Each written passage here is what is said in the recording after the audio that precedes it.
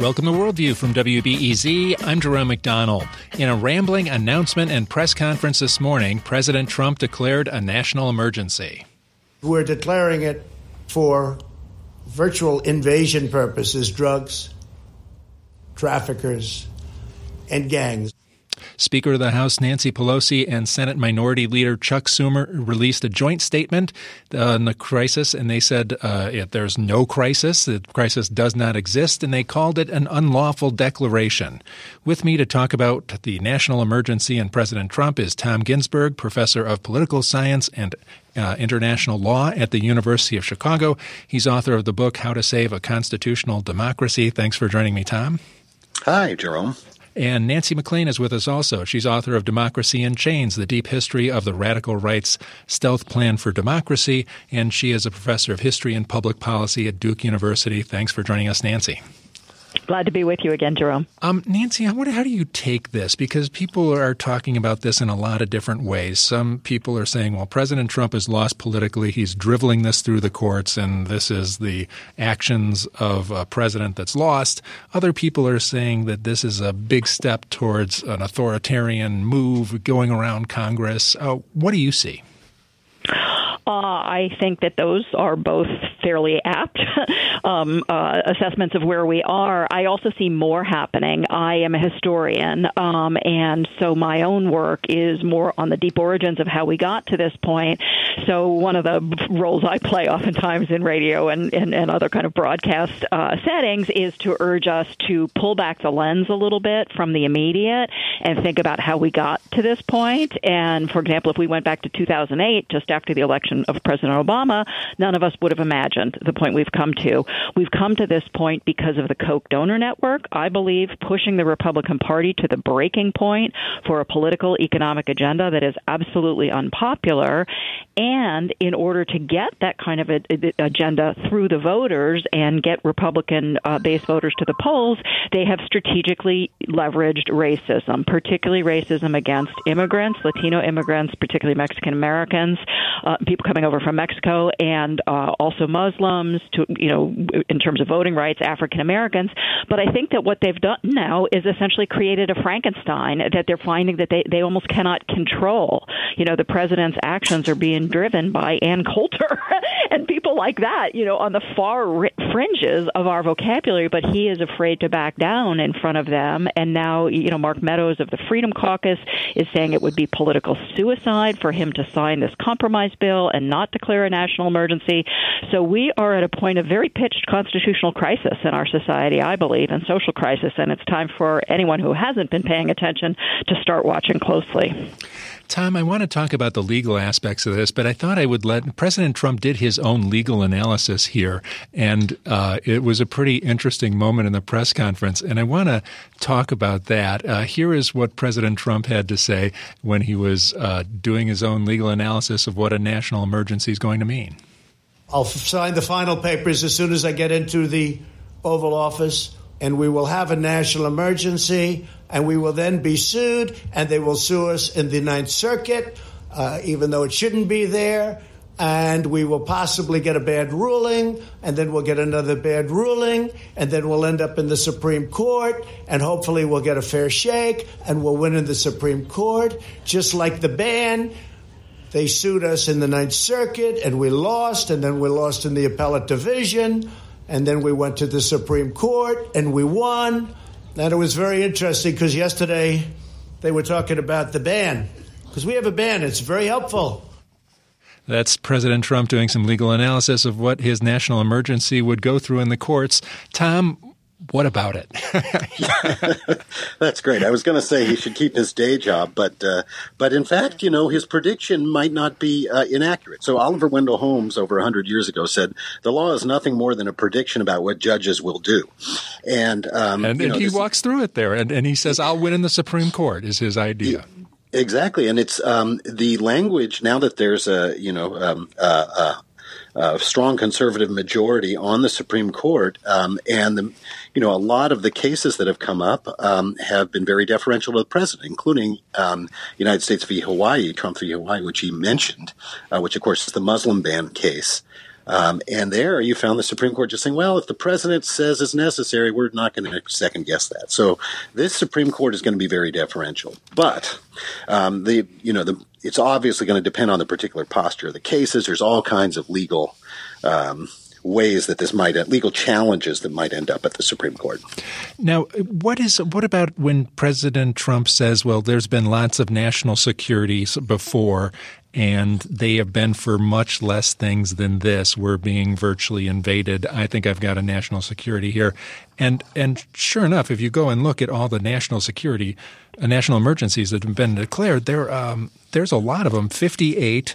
We're currently still under 31 that are still in effect. Does he have a point there?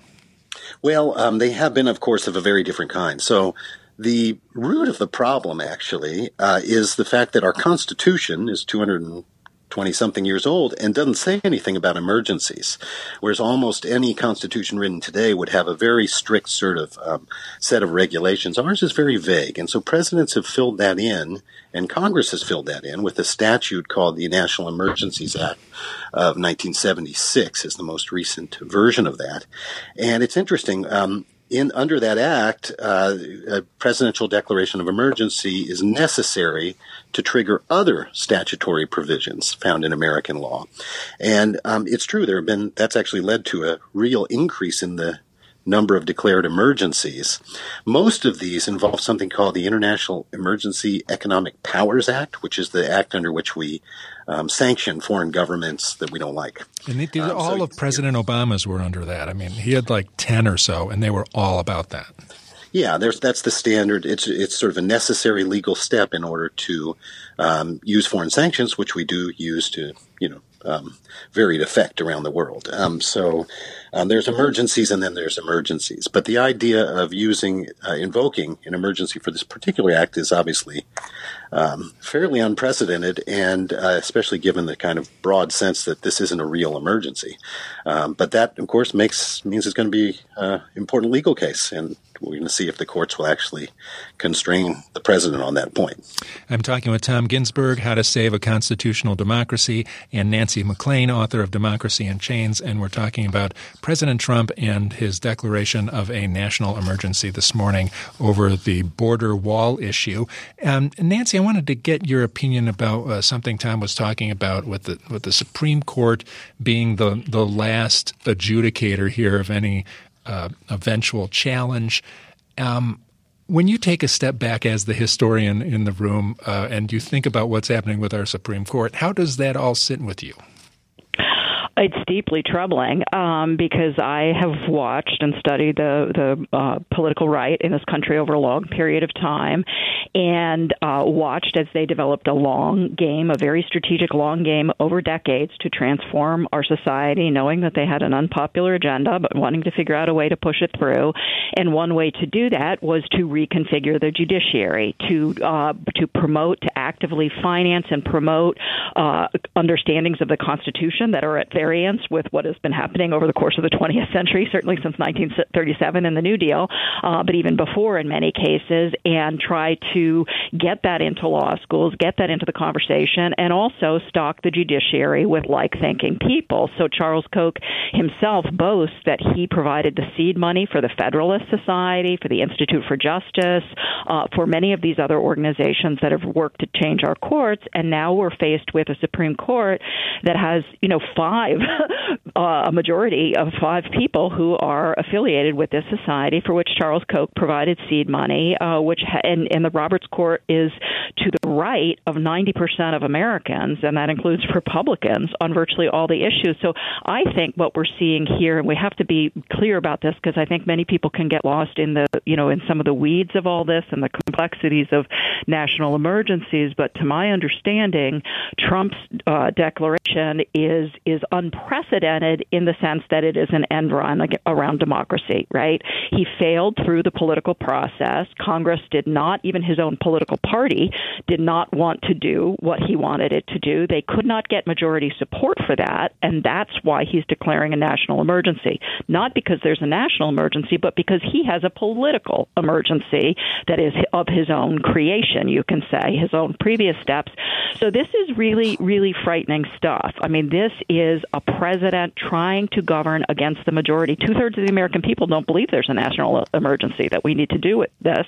Less than 1/3 does. That's why he's declaring this. He couldn't get it through the political process, so he is abusing his power. And I think we need to be really clear-eyed about that. And I think really conservatives need to be challenged on this, and libertarians to say, what are you doing? You know, this is at variance with what you've said through all the years. When are you going to say enough and stop this? Because it is their enabling that has brought us to this point, I believe. Tom, I wanted to get your idea on some of this because people always try to stack Supreme Courts. The courts are always political. Are we seeing something long-term different with the Federalist Society and other movements that have got us to this point where we've got a tilted court? Well, that's an interesting question. I do think the courts have become more explicitly politicized in the last generation or two. And, we have seen really some unprecedented steps like the denial of the hearing to Merrick Garland and such that have shown that the courts now are just seen as a political branch. I think the idea that we now decide presidential elections based on who's going to get court appointments is a real perversion of democracy, however defined, and it's very problematic. But so yes, I do think we're at a different place, and it's hard to know if it's stable long term. As Nancy points out, if this Supreme Court blesses this particular emergency, and even if they do, by the way, I don't think the wall is ever going to get built. It's all going to take a lot of time and a lot of litigation. But even, if they do that, what does that do for libertarians in this country? To say that basically a president can spend money on his own without going through Congress. I don't think conservatives in the end are going to be happy with that or should be. I wanted to play another clip from the press conference that really is it has to do with facts and what the facts are and whether the president seems to keep repeating things that are not true and does not seem to believe things that are true. And Brian Karem, a reporter for Playboy, confronted him about facts and had this discussion with him. Numbers from your own Border Patrol, numbers from this government show that the amount of illegal immigrants are down. There is not violence on the border. And that there's most violence on the there's border? not as much violence really? as. Wait a minute. 26 people. Let me finish the question, please. Let me finish the question. 2 weeks ago, 26 people were killed in a gunfight on the border. I understand what you're saying. A mile away from where I went. I was there. I understand. That's not the question. The question is, do we forget about that? No, I'm not forgetting about it. I'm asking you to clarify where you get your numbers, because most of the DEA crimes reporting statistics that we see show that drugs are coming across at the ports of entry, that illegal immigration is down, and the violence is down. Okay. So what do you base your facts on? Come on, let's go.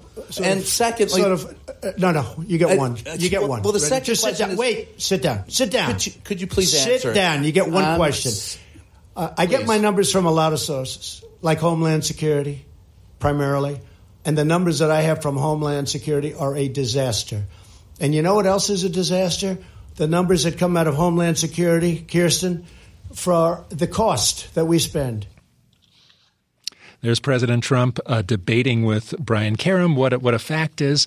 And, we've been in this place before with President Trump. Nancy McClain, when you pull back and think about what's going on here, what is going on here? Wow. Well, again, I think this all has deep roots. I mean, I have to say what you just, the excerpt you just played was really quite breathtaking, that interaction. And I think Americans have to say, if we believe in the First Amendment and the freedom of the press and, the traditional way that we've done things to have open interactions between, media and our elected officials, that was quite a scary exchange there. But I think, I would say maybe one way to think about this, too, is that the party the president comes from has been effectively taken over through the threat of primary challenges from the right and the lure of dark money for compliant elected officials by this radical right donor network that is heavily based in the fossil fuel industry. You'll think this is a diversion, but I don't think so. And the reason I'm saying that is to look at climate science denial. By 2014, only 7 of 278 Republican elected officials in Congress would admit that climate change was man-made, was human-caused. That was a radical departure from the 1990s, and it was brought about by this again, the threat of being primaried if you don't toe the line, and the lure of dark money if you do. So we have a political party. It's not just Donald Trump is what I'm trying to get across. The Republican Party has turned its back on facts, on science, on empirical evidence in order to please the donors who now drive its politics, and a base that has increasingly, it seems like, lost touch with reality, one has to say. And I just don't understand where the other sort of, sane, moderate Republican voters are, or any Republican elected officials, of courage who would speak out against what's happening, because we are on a very, very dangerous path downward if we don't start finding a conscience among at least a good section of conservatives in elected office, not just the media folks. Well, your comment about the fossil fuel industry is interesting because President Trump's administration seems to have identified the bad guys on the planet as Iran and Venezuela.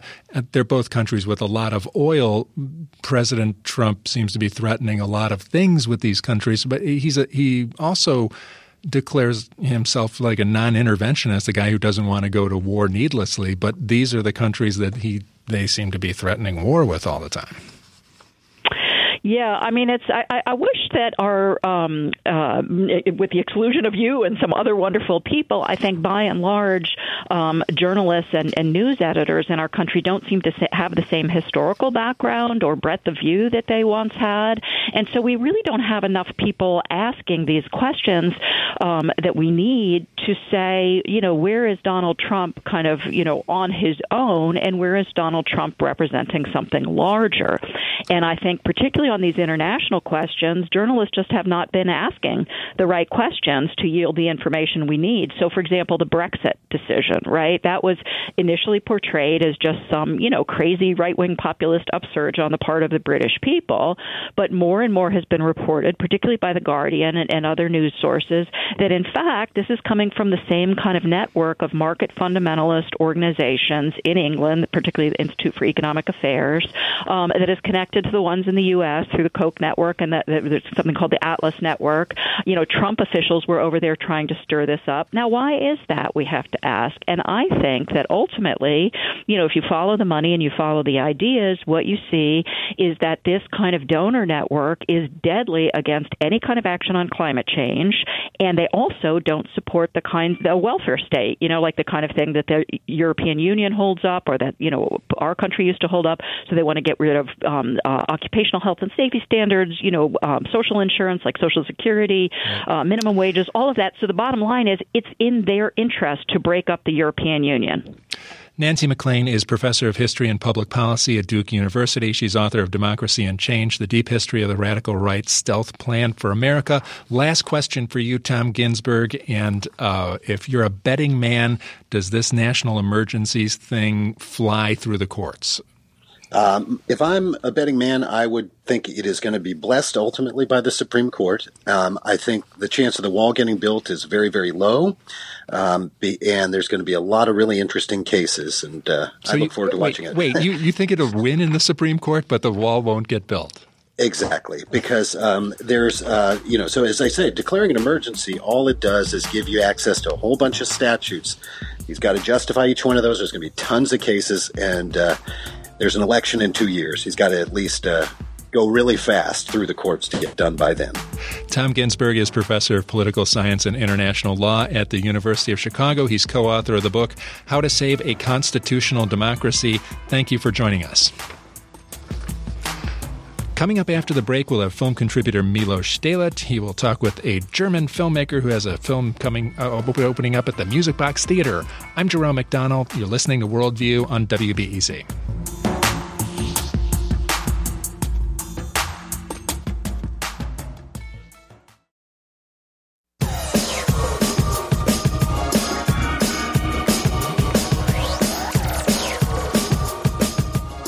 This is Worldview on WBEZ. I'm Jerome McDonnell.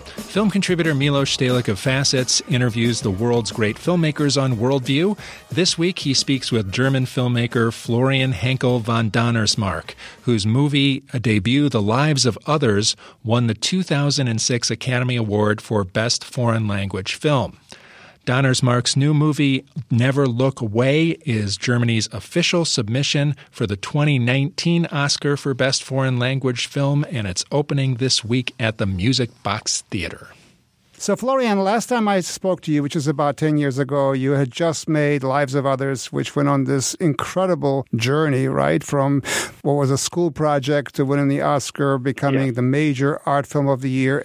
Then after Lives of Others and basking in that success, you went to Hollywood. That was not a very happy journey, and now you came back. You know, it was happy enough, but it wasn't a terrible experience. I mean, what was a little terrible about it was that I think you and many of your colleagues were deeply upset at me for making that film, but the audience was happy with it. It made money. It performed well. I get many more letters from people telling me how much The Tourist meant to them than I think I'll ever get for The Lives of Others or for Never Look Away. Well, that tells you something about the state of film. But so this was still the whole question of Germany and the role of artists was somehow in your heart or in your mind because you kind of went back to that theme. How did that happen? You know, I'd had the kernel of an idea for this story for a very long time, actually, since meeting a journalist in Germany about 10 or 12 years ago or so, and he had asked me about some political topic, but it soon became clear that I was more interested in interviewing him than he was in interviewing me, and he was a fascinating person. I asked him, what else have you been working on? He told me that he had written a biography of a great German painter, Gerhard Richter, who'd lived through a lot of the calamities of the 20th century. There were a few elements in that biography that really inspired me and gave me an idea for a movie that I kind of carried within me for a decade before I then decided to sit down and really do something about it. And what interests you in this? Obviously, the film works on multiple levels. It's a story during World War II, covers 30 years, which is a very long time, covers Nazi Germany, the East, GDR, the West, and the trajectory of this artist. So it's a large-scale film. Mm-hmm. Yes, there were many things that interested me about the story. The kernel of truth in this whole film, or of actual fact, is that Gerhard Richter, I hadn't known that much about him as a painter, but I knew one beautiful painting that he'd made of his beautiful young aunt, his mother's youngest sister, holding him as a little baby. And it was known that this woman had, shortly after this picture was taken, she had been murdered by the Nazis because she developed schizophrenia. And the Nazis didn't want any of those genes around and preventing the master race from having no physical or mental problems whatsoever. And so they tried to murder everybody who had these, what they thought were hereditary disabilities. And I was always fascinated by that painting because it gave a face to the victims of yet another crime that the Nazis committed. It was also really interesting to me that, by making this beautiful painting, he somehow dealt with his own trauma of losing this aunt. I liked that part. It was kind of a painting for me also about how we can use whatever terrible things we experience in life and turn it into something good. In the case of artists like this film, they can turn it into art, but, I think we can use it in all of our lives.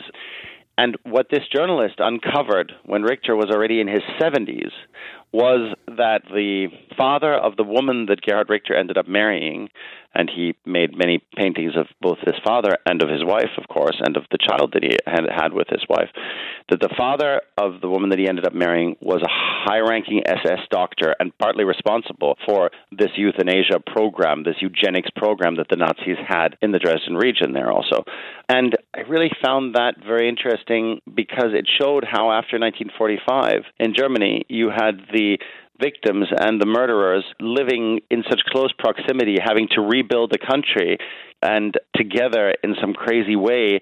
And, what would that do to the intuition of a young artist who has to just trust his feeling about things, that he's living under the same roof as the man who created the very trauma for him that might have propelled him into becoming an artist? There was just so much in that initial idea, that element from this painter's life, that I knew it would be interesting enough to make a film that would be compelling and also just interesting enough to keep me occupied and happy during the years that it takes to make it.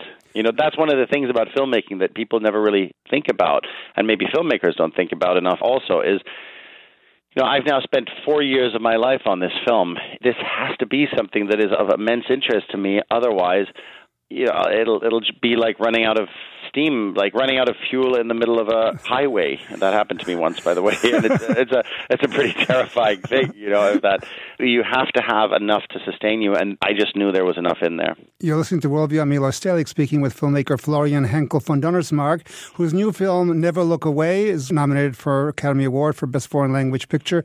You said someplace two things. One is that every great work of art to you has some biographical element, which you just talked about, Richter. But Richter was kind of a reclusive person who was not open about his biography. So your first task really was kind of becoming his therapist.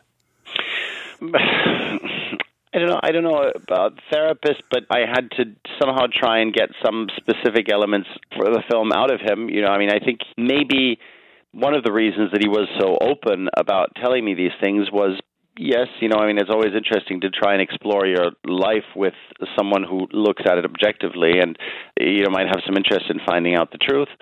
The main thing was that he knew that I wouldn't be making a biopic where everything that was there was going to be exactly his life, but that I just wanted to use some specific elements to, in a way, make my fiction more real. I don't know, he found that interesting because I think it also mirrors the way that he approaches his paintings. But unfortunately, I could never get him to see the film because as I read him the script when I was completely done with it, just so he wouldn't be surprised by anything that was in there, and I think that was already quite emotional for him. And so when I was done with the film, I said, look, I'd like to show it to you before we show it to the world. And he said, I don't feel up to it. I can't see it. And I was a little sad about that. But on the other hand, I understand it because if he feels that it's too close to reality, it would probably be very painful to relive those experiences. If he feels, there's too much fiction in it for his taste, that would probably be painful to watch because you feel, no, wait, it wasn't exactly like that. So maybe the film is for everybody except for him. So the first half of the film covers the main character, whose name is Kurt, life in the GDR. First of all, growing up under the Nazis with his aunt, seeing his aunt go away, then becoming an artist, being mentored and tutored in the socialist realism or social realism, which is always no I, nothing personal, everything about society. He becomes a relatively successful painter of murals. Then he moves to West Germany. And I think that's an interesting part because the film suddenly kind of shifts tone because it really becomes something else, really a journey about this artist finding his voice. Yes. I have a lot of family members who are from the East. My father was born in Silesia, which is now Poland, and my mother was from the East, who was from Magdeburg. And we still had family members who stayed there and a lot of friends. And even as a child, I observed people somehow finding the courage in them to flee to the West. And it was often, at first, very difficult for people because you're so used to a system telling you what to do, what to think, what to feel, that in a way, this freedom and the responsibility that comes with it can also be quite scary. And so I thought an interesting way to show that would be through art, where you have this artist. First, the Nazis have a very specific idea of what they want art to be like, and then the Nazis are defeated, and he comes into the communist system, and the communists have a very specific idea about what kind of art he should be making. And then he feels that this is all wrong, and he flees to the West. But suddenly, it's kind of lighter because he theoretically has all the freedom that he wants, but he's so used to looking for a system that he first thinks, okay, what's cool right now, or what does the market say? And only once that he overcomes that kind of very powerful system also, and really starts to look inside, look within, accept himself as an individual that matters, only then is he able to really become the great artist that he always potentially was.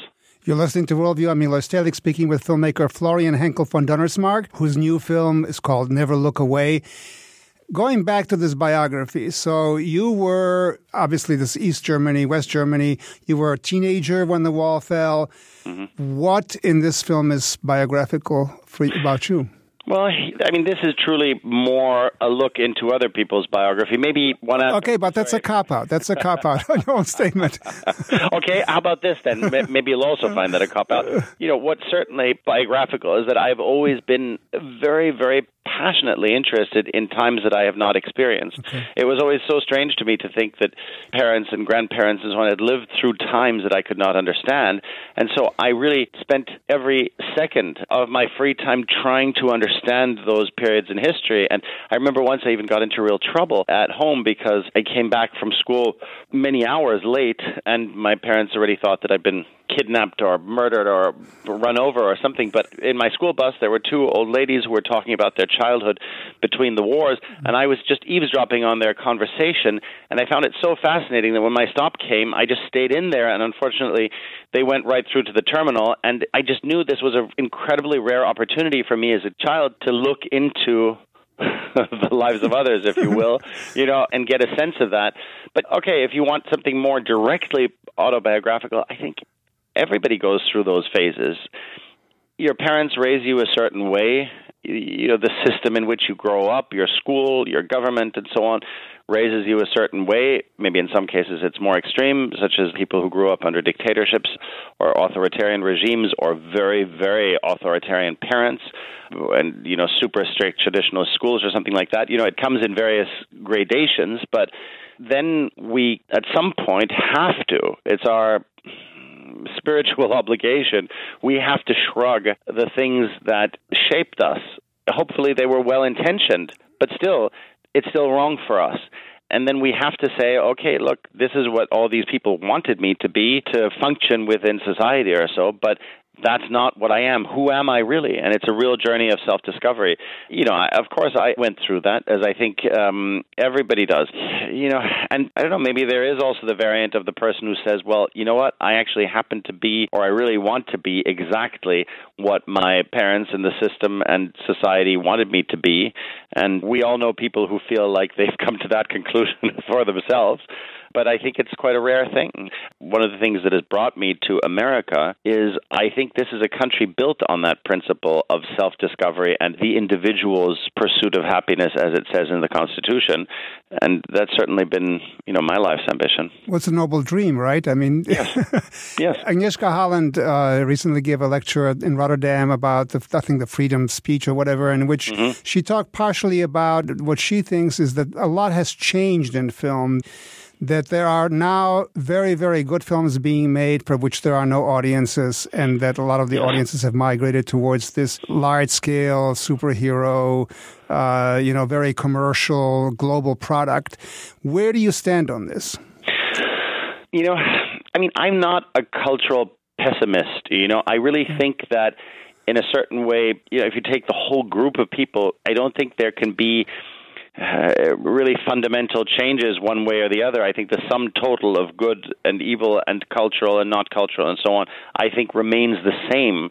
It's not that suddenly, you know, someone pours an ingredient of depravity or stupidity into the mass that is human existence and it just all changes for the worse. So, you know, I think that we always have to look when something good disappears, and yes, you know, high-level, sophisticated cinema is becoming unbelievably hard to make, to finance, to distribute, and even if we do manage to make it because some old systems are still there, it's even harder to find an audience for it.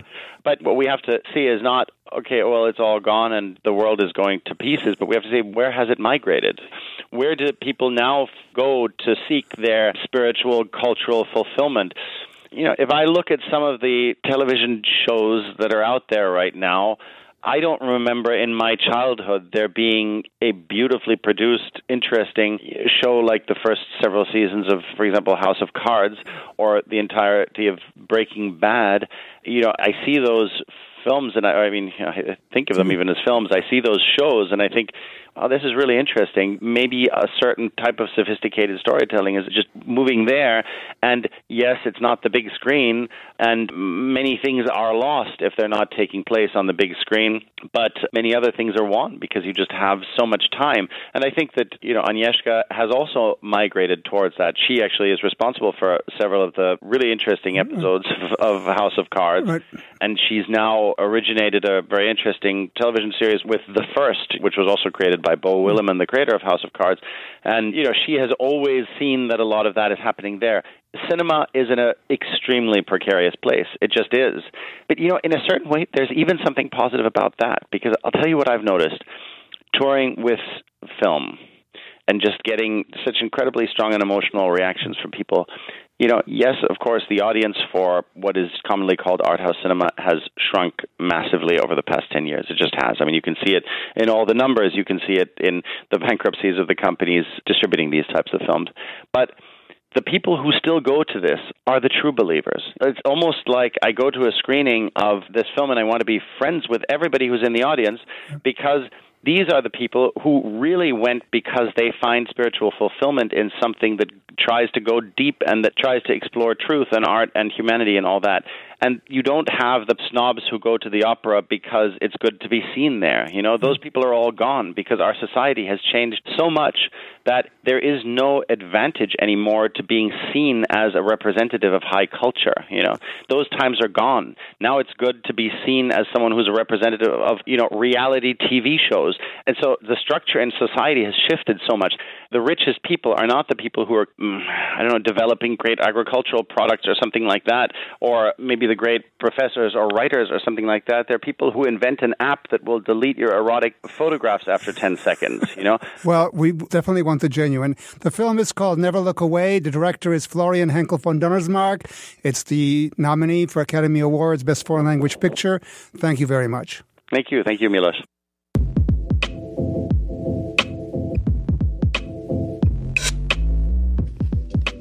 And Never Look Away opens today at the Music Box Theater. You can see it there. Coming up after the break, we'll have Weekend Passport, where you let you know how to have an international good time on the weekend, and we will travel to Belarus and hear about a play from Belarus. I'm Jerome McDonnell. You're listening to Worldview on WBEZ.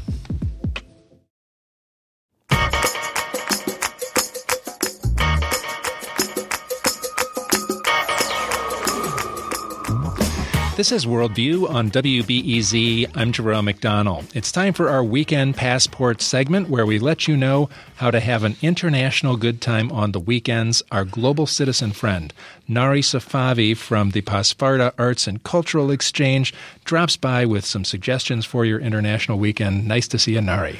Good day, Jerome. It's great to be here again. Where are we going first? Well, we're ultimately going to the Belarus and the Belarusian theater scene. But before that, there is a couple of things that I want to mention that are really interesting of note. One is that make sure it's only about a week or so of this program available in Chicago. The Joffrey Ballet presents Anna Karenina.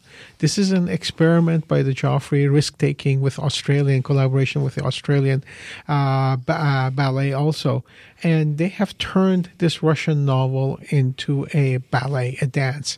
And I went there with a lot of suspicion as to how this will all work.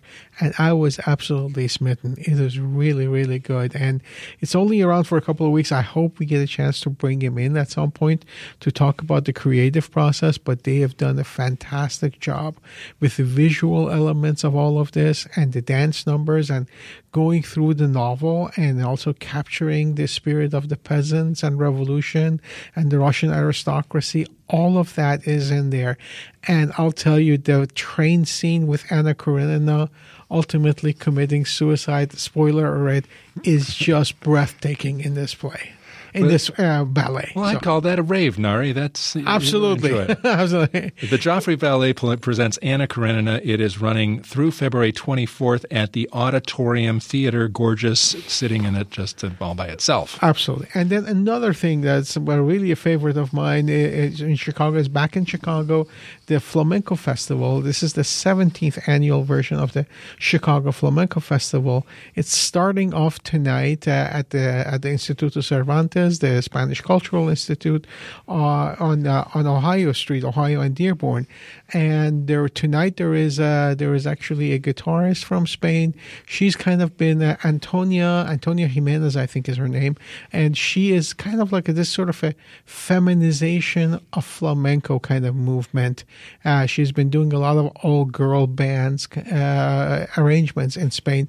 She's here tonight performing for the opening, and then tomorrow there is a really rock'em sock'em sort of a spirited Andalusian dancer called Jesus Ortega, who's not to be missed. I've not seen him perform live yet, but I've watched the videos, and the videos are really amazing.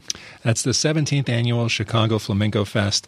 It starts this weekend, runs through March 14th, so there are lots of opportunities and lots of artists coming, and they're top-flight flamenco artists. Exactly. I'm just telling you about the next couple of days. There will be tons of other opportunities to see some really great artists.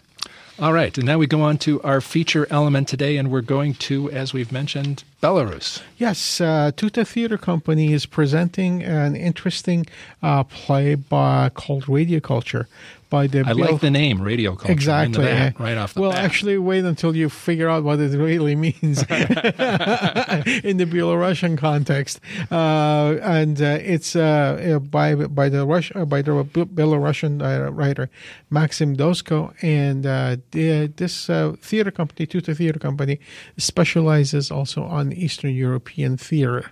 And I'll let them tell you what radio culture really means in their context. Amber Robinson is here. She's director of Radio Culture. She also co-translated the play into English. Great to meet you, Amber. Hi, good to be here. And Kevin V. Smith is here. He plays Volodya, the main character and the only speaking role in Radio Culture. Great to meet you, Kevin. Nice to meet you, too. Tell us, first of all, a little about the theater company and the work you've been doing on European theater for so long. Sure. Yeah. I mean, I think really the best way to explain Tuta Theater Company is really summed up by the explanation of the name Tuta. There are two explanations. Both of them are true. One is official, one is unofficial. The official meaning is that it is an acronym for the Utopian Theater Asylum, because it was very lofty sounding. But it was founded by a couple from former Yugoslavia who were asylum seekers during the 90s and came to the United States to find a new world to build their own theater utopia. So that's where that name comes from. The unofficial but also true meaning is that it means chamber pot in Serbian. So between those two poles of very lofty and not taking yourself too seriously is Tuta. That's great. Yeah. I think that's where we all really live, right? Somewhere between those two poles. Now, explain where Radio Culture comes from. It comes from the Belarus Free Theater Company. Who wants to take that? Kevin, you want to take that? Sure, yeah. So Radio Culture is a play by Belarusian playwright Maxim Dosko, and it was written in 2013 and originally staged by Belarus Free Theater in 2014. And Amber actually discovered this play when she was reading a collection of plays translated into English, plays that had won awards at the Belarus Free Theater festival. Yeah, I first got interested in, I've had a lifelong love affair with Slavic theater, and I first became aware of the Belarus Free Theater when they came and performed King Lear at the Chicago Shakespeare Theater a few years ago, and I became familiar with their truly heroic story of being this illegal group of artists. who are performing in exile now.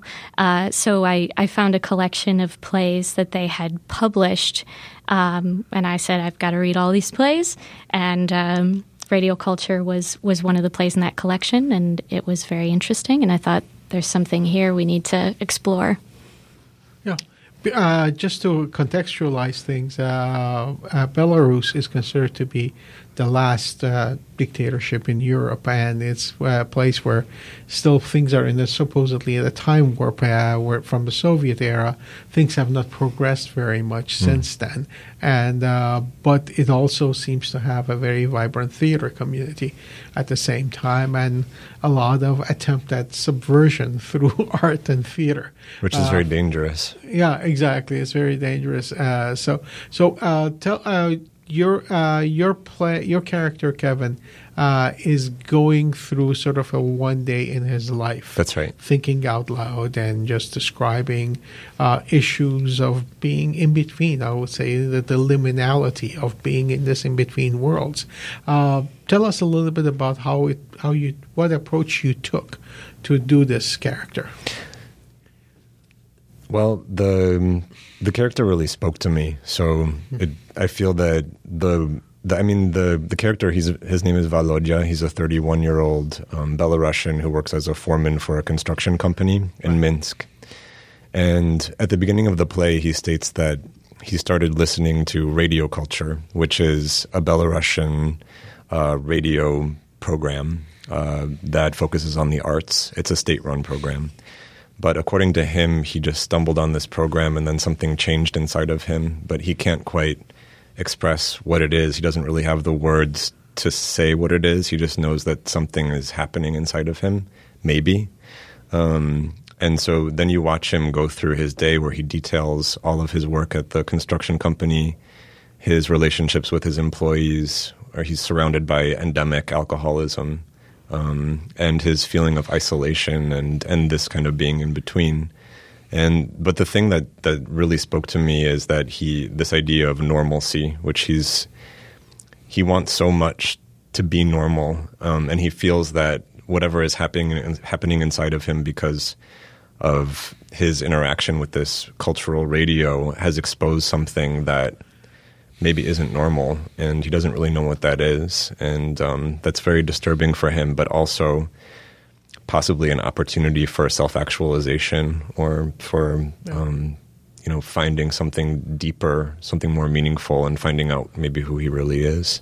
Yeah. And radio is state-controlled in Belarus. So That's right. Radio Culture kind of insinuates at basically the state trying to acculture you. That's right. And that's also a part of all of that. So, which is, it's really fascinating that it's this program that has instigated this change inside of him.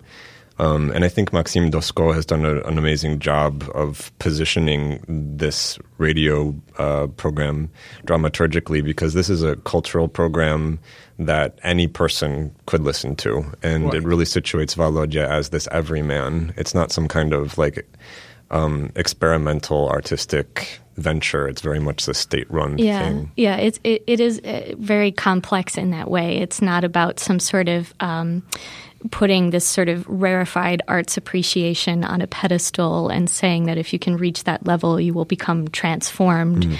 It really is more sort of complex and mysterious than that, about just a simple opening of somebody who didn't understand maybe how to be open to difference before. We have a clip, and can you set it up a little bit, Kevin? Because the play takes place in the third person. That's right. And you're kind of telling a story here. That's right, yeah. So another really fascinating thing about the text is that it's, like you said, written in the third person. And as Volodya narrates everything that happens in his day, or as I do in his day, he tells little stories. And one of them that we're about to hear is a story that he heard from a coworker, a fellow foreman named Zhora, who tells the story of what happened to him the night before when he went out to buy some things at the store. Last night, he was walking out of a shop. He went there to pick up a few things and some beer. It was already late, sometime after 9. So, he was walking, and suddenly he noticed something dark in the grass at the end of the block, number 46. he lives in 44. So he took a closer look. There's a man over there. Well, he's probably drunk as usual. So he kept walking. Then he stopped slightly farther away. He was standing there, smoking. People kept walking by. It's not a quiet street. Most people notice that pile on the ground and keep walking. A guy with a dog, a small one, hairy, this terrier. The dog rushes up, yelps, it's high-pitched yapping, and the owner only stop, pulls it by the leash, and they hightailed it out of there. Well, it's a nightmare. No one even approached to take a closer look. Can you imagine such people? If you have a heart attack, so no one will help, and you kick the bucket. So then 3 cops walk by, those rookies who patrol the neighborhood. I told them they brought him to his senses and dragged him somewhere. Well, look at people these days. Nobody gives a damn. Kevin V. Smith as Volodya in the play Radio Culture, and Radio Culture is at the Tuta Theater Company through March 3rd, and that's at 4670 North Manor Avenue. It's a real little place, I hear. How many seats in the place? 21. So you create an intense theater experience for people when they go. Yes, that's true. It's very intimate. That sounds terrific, and it's gotten great reviews, and I'm glad that we could feature it here. Radio Culture, check it out at the Tuta Theater Company. Nari Safavi, thanks for another fine weekend passport. It was a privilege to be here. Monday on Worldview, we are going to talk with the executive director of the Committee to Protect Journalists, and we'll have a conversation with him about something that is in his bailiwick, hostage negotiation. He's written a new book about how other countries approach hostage negotiation and how we approach hostage negotiation, and we'll talk about that Monday on Worldview. Hope you can join us. Worldview is produced by Steve Bynum and Julian Haida and Char Daston. Thanks to Jenny Friedland and Ashish Valentine for production assistance. Thank you to Mike Gilmore for engineering. I'm Jerome McDonnell. You've been listening to Worldview on WBEZ.